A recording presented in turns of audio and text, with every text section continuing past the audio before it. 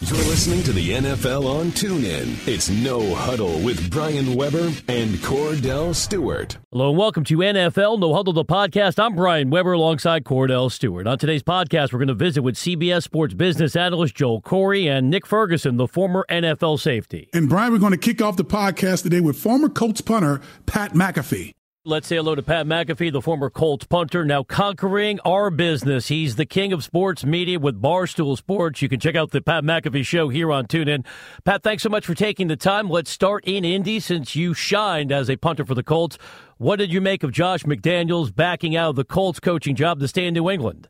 You know what? I think it's such an interesting situation because when you're in the playoffs, and Cordell can attest to this, whenever you're in the playoffs, your focus is 1,000% on trying to win a Super Bowl, especially with the way the Belichick dictatorship has been run up there. Tom Brady said on Facebook after kissing his kid that if you want to beat him, you're going to have to give up your entire life for it. So a conversation between Belichick, McDaniels, and Kraft never really got to happen. I think some agreements were come to place, but until right after the Super Bowl, which was a terrible loss for them, obviously, I don't think it all got shored up. I'm assuming Josh McDaniels will be the head coach for the Patriots within a couple of years, just kind of keep it on moving. So the Colts definitely got the short end of the stick in it all, and it looked bad, but it's an understandable decision whenever you take a step back from it all. And I think anybody who understands how focused you have to be to win a Super Bowl can understand that whenever it comes to everything. And now, a side note, real quick.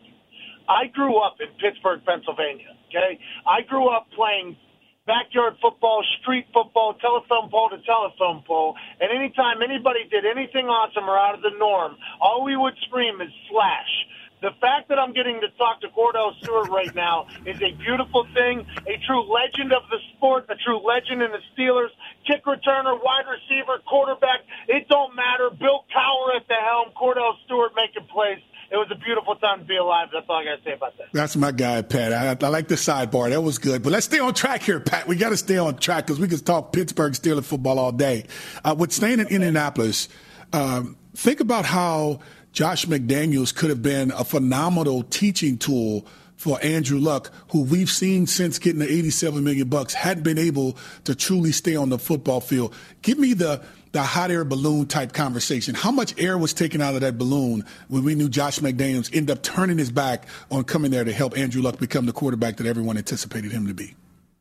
I think with the way McDaniels, his first run at head coaching obviously didn't go as planned, I'd assume. He had a lot of bad players coming out speaking badly about him, so he kind of got a bad rep. But he goes back to New England, and he continues to be this quarterback guru with Tom Brady, who's the greatest quarterback of all time, making magic happen. Maybe he learned some lessons from his first time. He could bring him to Indianapolis Colts. Andrew Luck, who can carry a team by himself with not a lot of talent. I got a chance to witness that. Who knows if he's healthy or not? But whenever you think about the mastermind that McDaniels truly is, if you start gifting all of the Patriots offense success to him in recent years, which you can and a lot of people have done, I think hopes are very high with McDaniels' brain getting back here in Indianapolis, which is a fan base that didn't really love football that much. Peyton Manning comes in, flips them all on their head, takes them on the winningest decade in NFL history. I got a chance to be in the tail end of that. Football was just a hugely fanatical thing here in Indianapolis. Another regime came in. The head guy of the regime, Grigson, wasn't very much a fan favorite. It was kind of a couple underwhelming season after early success.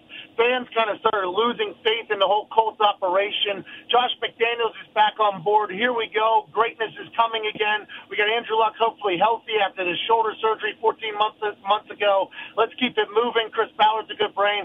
And then this is obviously a speed bump to that whole thing. But I believe with Chris Ballard's brain, who I appreciate and respect, I think he'll be able to find a good head coach.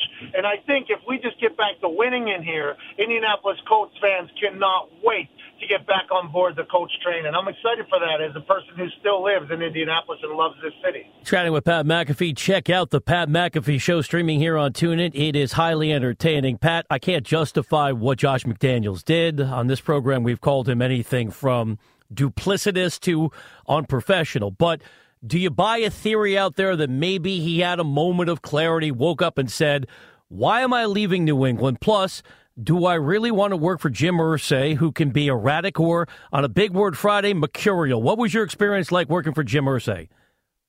There's a couple things here. I have no idea what duplicitous means or that other word you use. It's a Roger Thesaurus Friday on the program, Pat. I'm trying to educate the young people who don't read anymore. Yeah, your diction is fantastic. I mean, that is just absolutely incredible there. You need to go. You do the dictionary.com word of the day thing, and boy, that was really beautiful you just did right there. I honestly believe, and I alluded to this at the beginning, Josh McDaniels, I assume he agreed to something. The Colts went all in with a press conference. It's an entire day was scheduled. They had lunch scheduled for his wife. Like, they went all in with this. I assume at some point the mistake McDaniels made was that he said yes. But you can't fault him for the fact that during the playoffs, it's a laser focus type thing. So he never got to talk to Kraft. He never got to talk to Belichick about his future.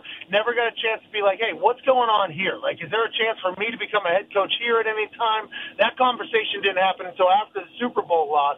So I think really the only duplicitous thing he did, if I'm using that word right, was potentially lead the coach just a little bit astray. But you can understand it whenever you don't really have a chance to talk to your current situation about the future because of how busy you are. I think the playoffs are such a tough thing to navigate through when you're either trying to find a head coach or trying to become a head coach. It's a very tricky subject to deal with your focus levels because if you lose and you're doing this, you feel like you let your entire team down. I just think it was terrible timing, an awkward situation. Josh McDaniels will be the head coach of the Patriots at some point, and the Colts hopefully will find somebody good too. And I have no clue what that word is that I still have no idea what the hell that means. Don't worry about it. I have to deal with it every day. Don't worry about it, Pat. You're doing fine. At least you try to slide it into what you were saying. Cordell really just good. ignores me, Pat, and you can do likewise. Hey, let's make Cordell feel better. What was your favorite memory of Cordell Stewart growing up? You know what? There's so many. It really, as somebody who I was born in 1987. So, like, my dad is a diehard Yinzer. He's a Steeler fan through and through. My family, I'm talking the whole thing. So, whenever you saw Bill Cowher and Cordell Stewart take the field, it was just an electric few years there of just happiness because you never knew what was going to happen. Cordell could make a play out of nothing. And that was just something that was so electric, so respected across the city, across the community. And the fact that he's doing this show now with a guy who's using these big-ass words, I just find it absolutely amazing. Pat, I'm going for counter-programming from Barstool. I'm just trying to appeal to people who want a couple, and write this one down, polysyllabic words in the afternoon. See, that's that Stanford education. Tell him, Andrew Luck went to Stanford. We're not all bad. He's the least relatable human on earth. That guy is the least relatable human on earth. But he's a hell of a quarterback, and he's a really nice person. Well, I got to follow up there. Hang on. What makes him so unrelatable? He still has a flip phone. Yeah, he still has a flip phone. You Stanford people. Now, Zach Ertz is a Stanford guy. Right. He was on my show yesterday.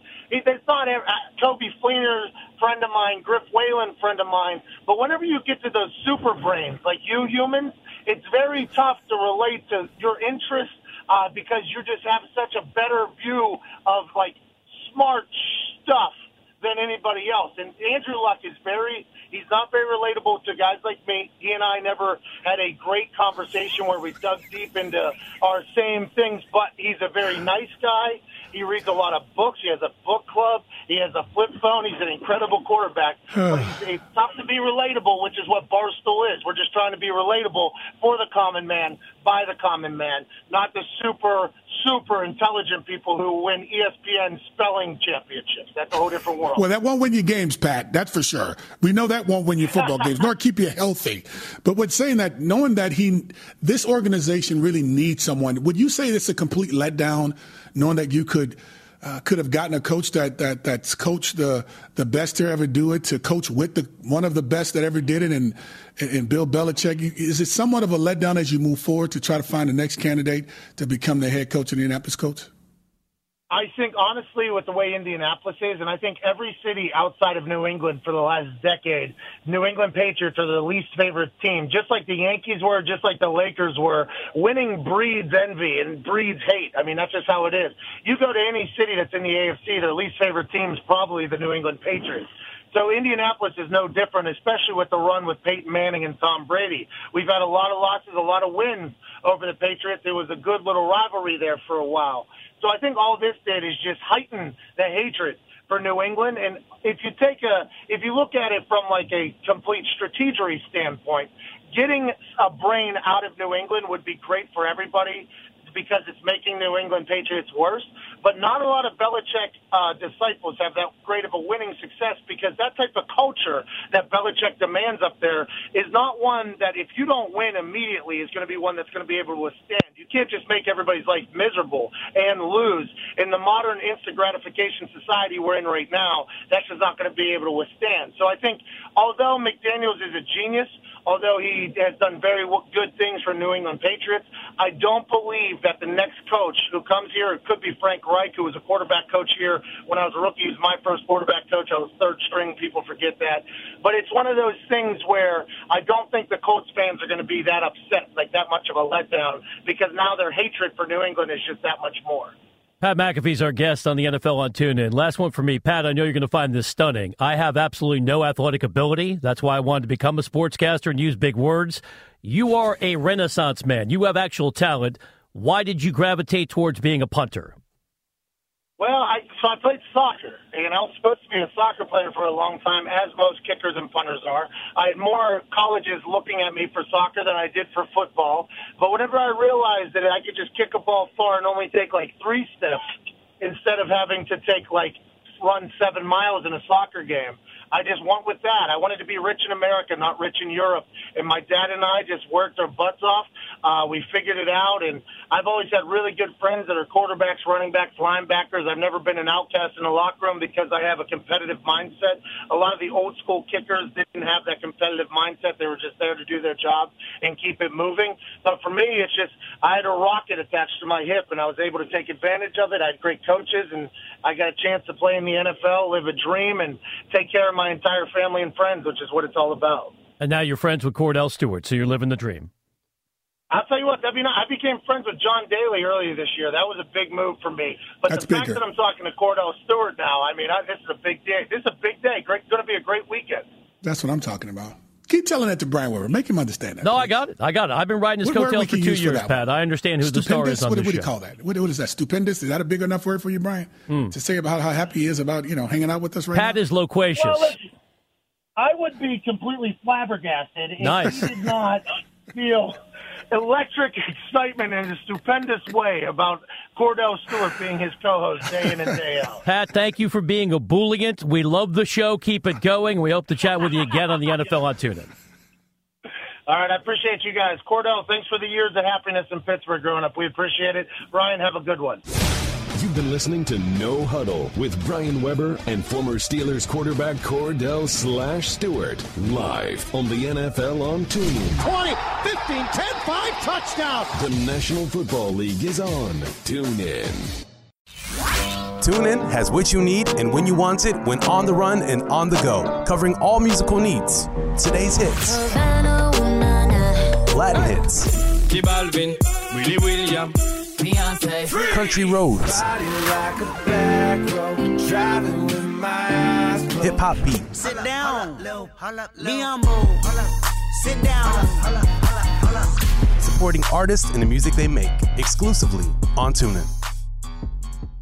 You're listening to the NFL on TuneIn. It's No Huddle with Brian Weber and Cordell Stewart. As we continue on NFL No Huddle, the podcast, let's take you around the league with former NFL safety Nick Ferguson. Nick, thank you for taking the time. Got to start in the San Francisco Bay Area. Let the audience know in advance that you had a coaching internship with the 49ers this summer, but it will not influence your objective analysis.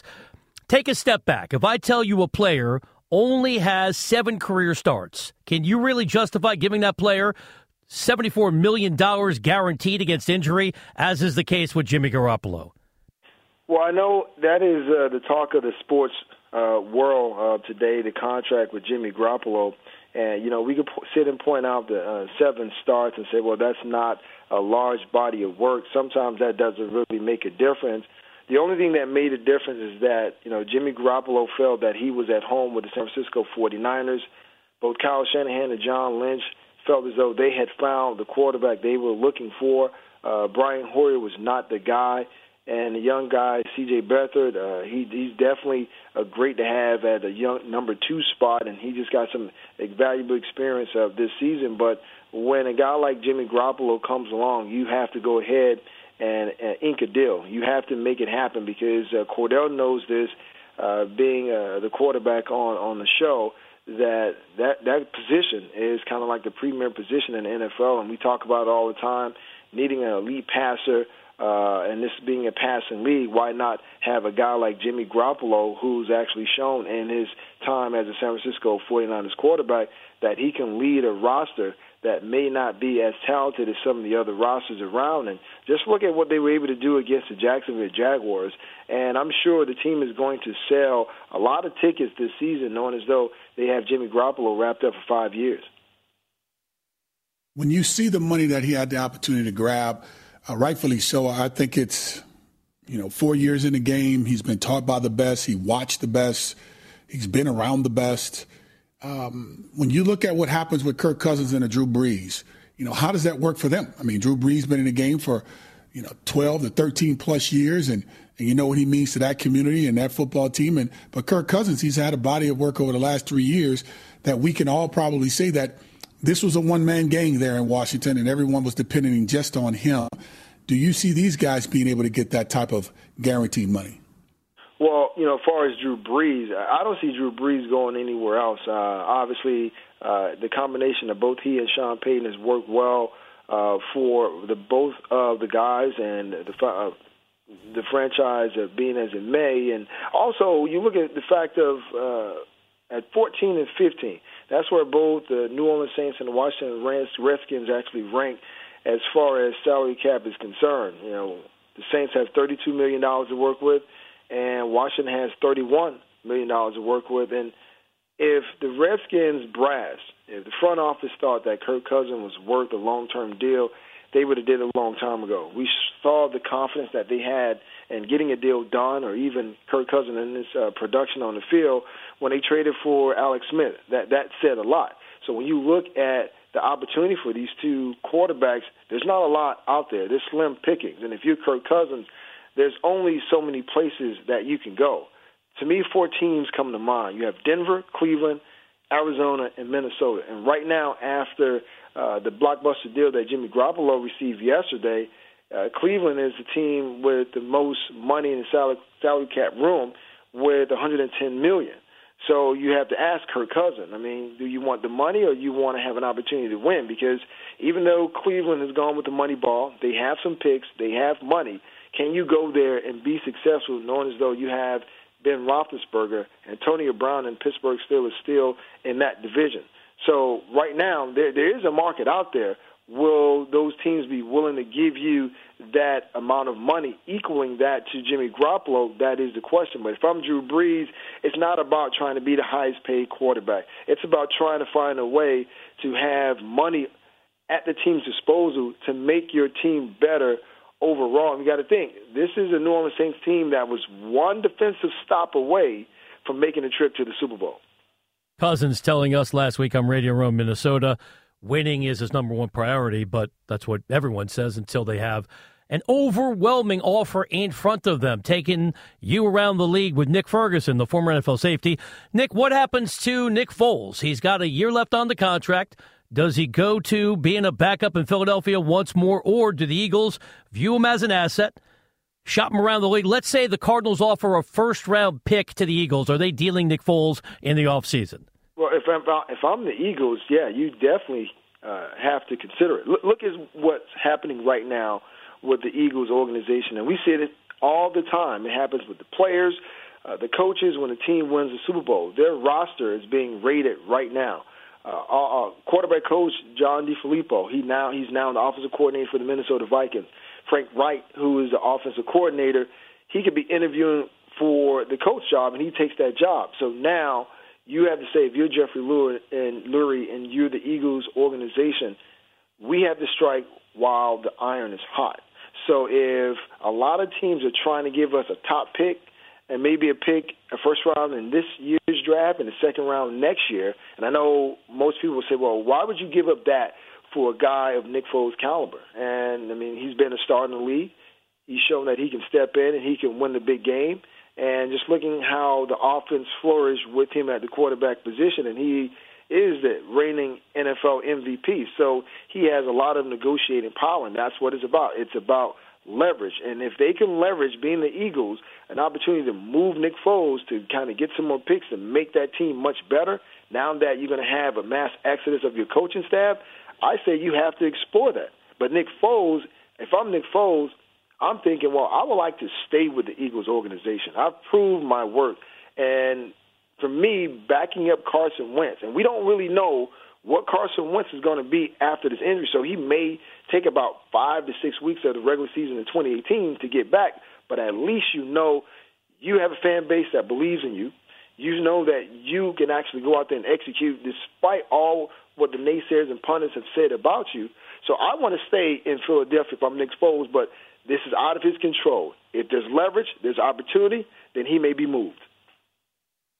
Going back to the game a little bit, because we never really had a chance to really dive into it ever since we saw the end result, Philadelphia beat New England. But when watching this Philadelphia football team, it's almost as if, it's okay to say that they're going to have like another 2 to 3 year run, because there's not too many players that's leaving or up for contracts other than the guys who signed 1 year deals like the Chris Longs to the Le'Veon Bells to the Jay Ajayis. But when you look at this, does this team deserve the opportunity when it comes to power rankings or just the thought of going back again? Should they be in the forefront of that conversation? Because they're really not losing too much of anything but a couple coaches, but the team, the nucleus of the team is still there. Well, Cordell, when you look at it, the fact you say, well, how and why was the Eagles successful this season? Jim Schwartz's defense came in being one of the top leading defense against the rush. You really wouldn't have known that looking at the game against the Patriots. But when you have a mass exodus of the coaching staff, like Frank Wright, John DeFilippo, definitely to me that's going to make that offense slip in the rankings, because you're like, well, who's going to step into that particular position? Can they now, and do they have the fortitude and the acumen to actually put something together for either Nick Foles or Carson Wentz to duplicate the level of production that either quarterback was able to show on the field? And with that being a huge question mark, of course, you're going to slide just a little. And then also that defense I was just talking about. I mean, you gave up 33 points in the Super Bowl. I know we can say, well, that's Tom Brady. But you were coming in as being one of the most recognized and talked about defenses in the postseason, and you give up and you surrender that many points. To me, those are all big question marks, knowing as though there's a new coach with the New York Giants. The idea is that that with Alex Smith being the quarterback now for the Washington Redskins, their offense is going to look different, and you can expect that Jerry Jones, he's going to do something different down in Dallas. So with all those things being said within that division, yes, I think it's too premature to put the Eagles right there if we're talking about a power index ranking for the NFL teams. All right, but one could counter as we take you around the league with Nick Ferguson, the former NFL safety. Nick, you got Carson Wentz coming back from the torn ACL. No guarantees, but let's say he's fully healthy. His team was top 5 in scoring offense and scoring defense last year, and they're young. If Howie Roseman could keep the young nucleus of talent intact, why couldn't we be looking at a team that wins another Super Bowl or two? Because we know, and Cordell knows this just as well as I do, it is hard to go to the Super Bowl back-to-back. And with the fact of you losing some key components on the offensive side of the ball, to me that changes everything. Because whether you Nick Foles, Nate Sudfeld, or you are Carson Wentz, the fact of having 3 guys, quarterback guys, in your room to help you out, that's something that most teams don't have. And to know that 2 of those guys could be moving on if Frank Reich takes the job with the Indianapolis coach, which I assume that he will, to me that changes a lot as far as quarterback development and scheme and play calling, which was huge for the Philadelphia Eagles in the Super Bowl against the New England Patriots. Tell me this thing about Jimmy Garoppolo in San Francisco. Not so much just the money per se, but when you watched him play last year in San Fran, what part of him did you say that this guy may be pretty special, considering that this team was 1-10 before him and they finished 5-0 with him? Well, that was just it. It's just leadership.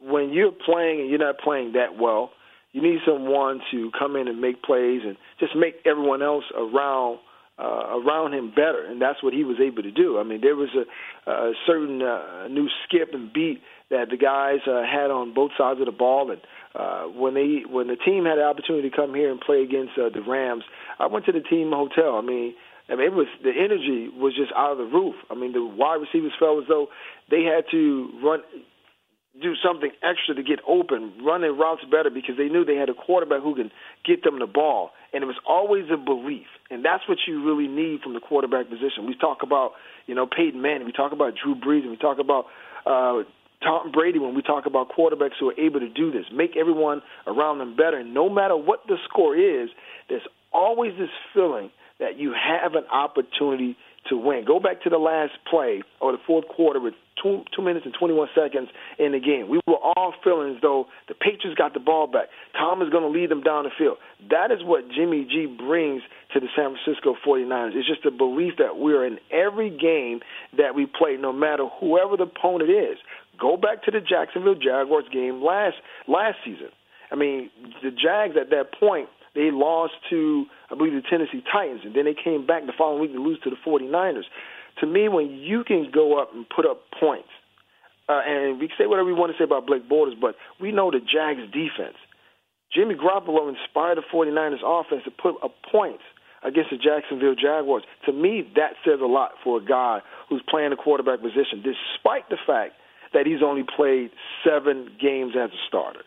That says a lot. And to me, he was rewarded handsomely, but now the expectations go up, and he's going to have to deliver.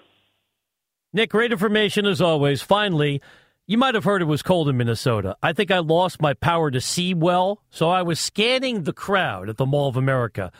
I did not see you. Where were you last week?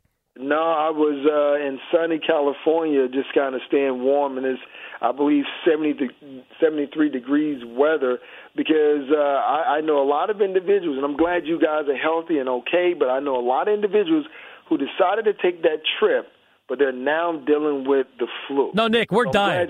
We have completely had a horrible week on the air because we're both deathly ill, but we couldn't turn down the opportunity to cover the Super Bowl.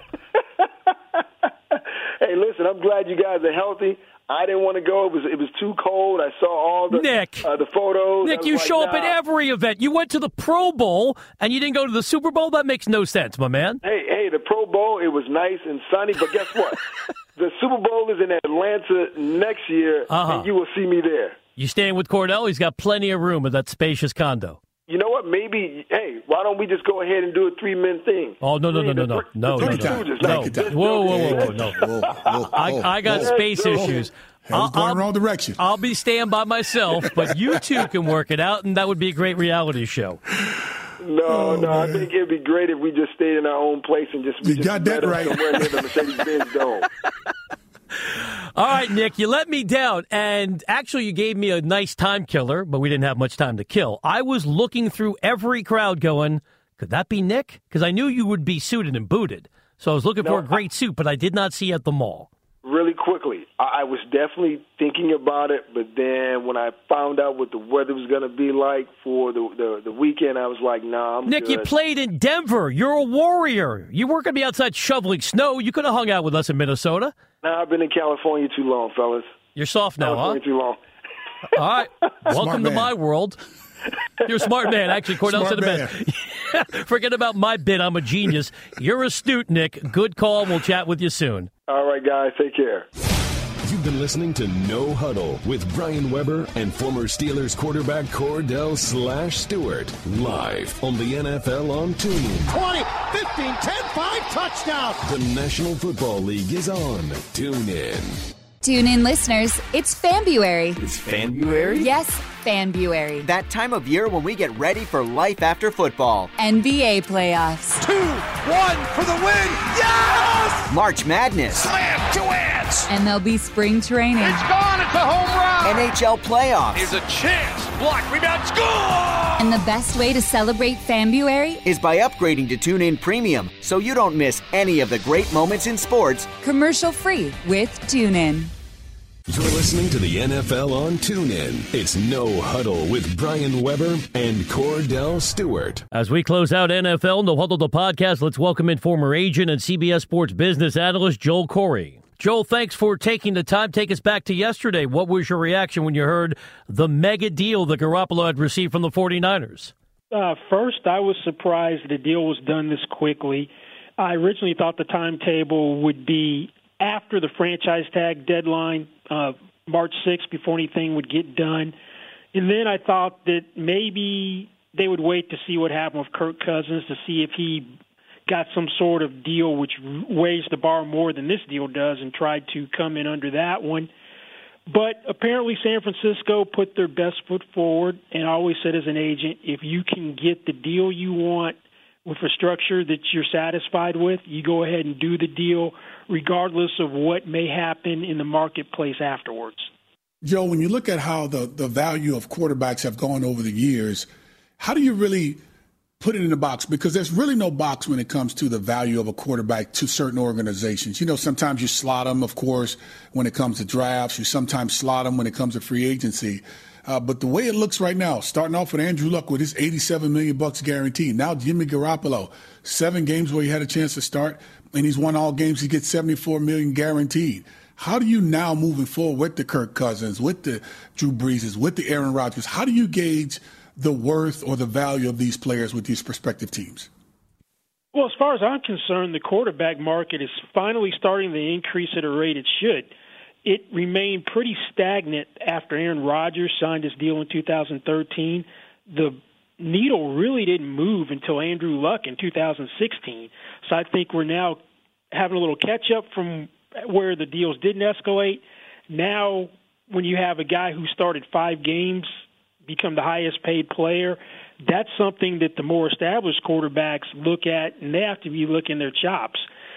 To me, Kirk Cousins was pretty good for 3 years as a starter, so that gives him justification to try to get some team, if he's an unrestricted free agent, to pay him $30 million per year. If not him, Matt Ryan's probably going to need a contract extension this offseason. If he chooses to go out and try to maximize his value, he could be the guy.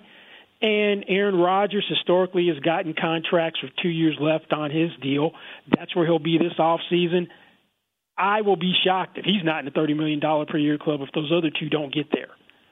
Joel, do you think one of those names you mentioned, let's say for the sake of this conversation, Aaron Rodgers, could make history and say, forget about voidable years, I want the total deal to be fully guaranteed. I want the NBA structure here in the NFL. At some point, somebody's going to do that with a quarterback of that type of caliber. You really have to fall off of a cliff not to play through your contract. So I'm not sure for a quarterback and the discount you'd have to give to get the fully guaranteed contract, it would be worth it for an Aaron Rodgers. Maybe for a Kirk Cousins, that may make more sense if he can do that, particularly if he's not going to get the dollars he thinks he's going to get. That'd be a way to distinguish the contract. But for an Aaron Rodgers, I think he's probably going to go out and maximize the money, whatever that may be, because the likelihood that he plays through the contract is greater than it is for most other players.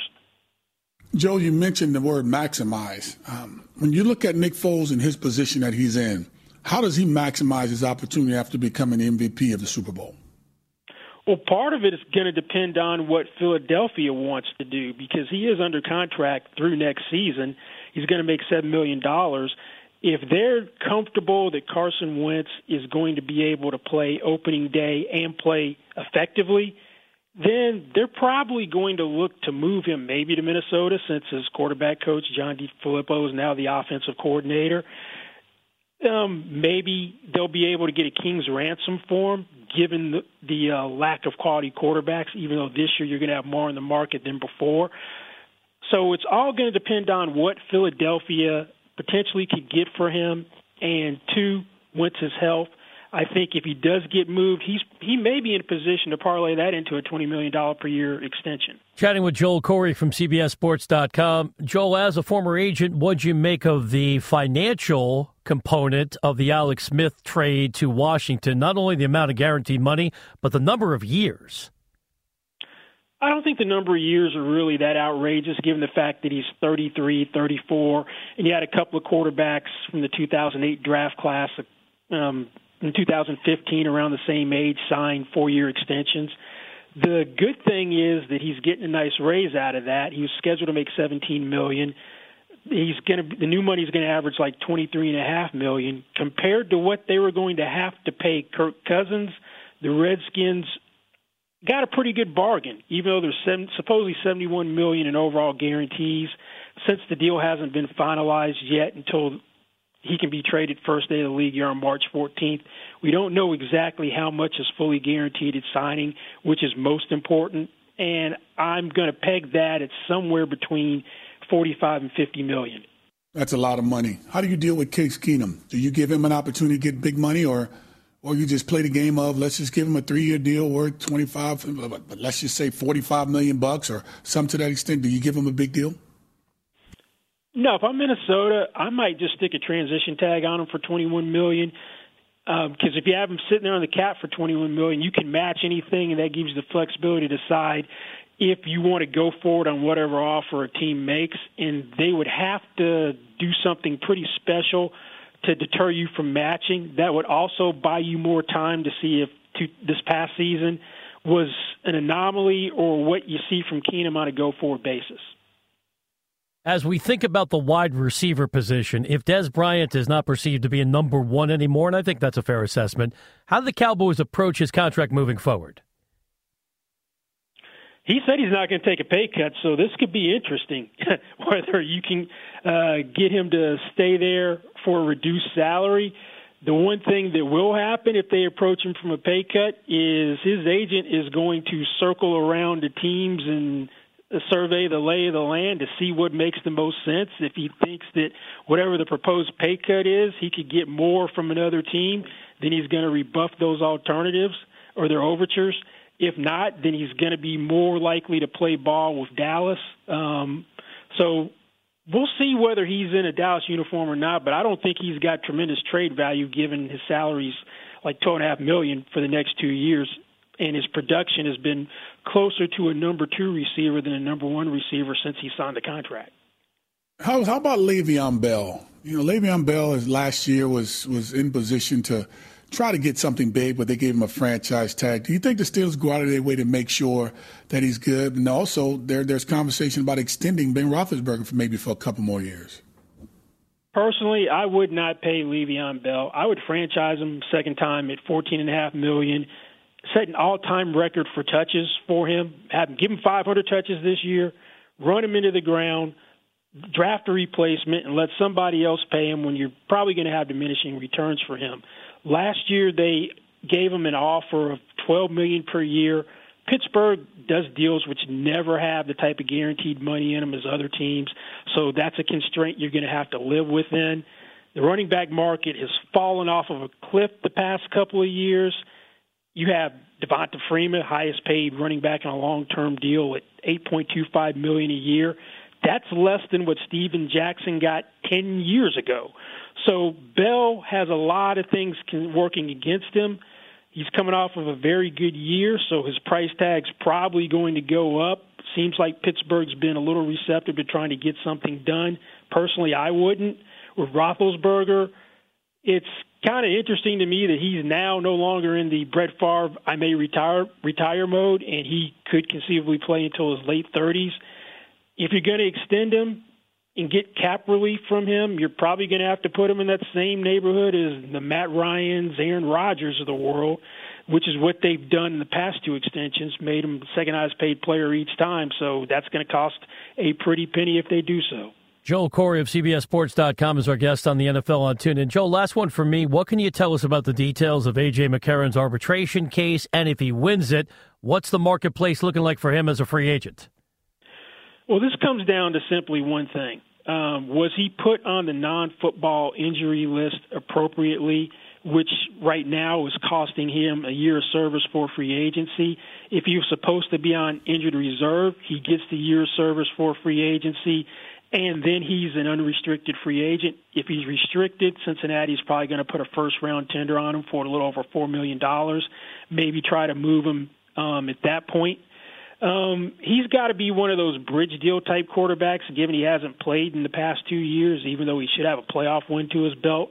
I would look at him as that Mike Glennon type range on a 2-3 year deal, $45 million over 3 years, if he is an unrestricted free agent. Joe, we appreciate the insights. Thanks for joining us again on the NFL on TuneIn. Sure, thanks for having me. You've been listening to No Huddle with Brian Weber and former Steelers quarterback Cordell /Stewart, live on the NFL on TuneIn. 20, 15, 10, 5, touchdown. The National Football League is on TuneIn.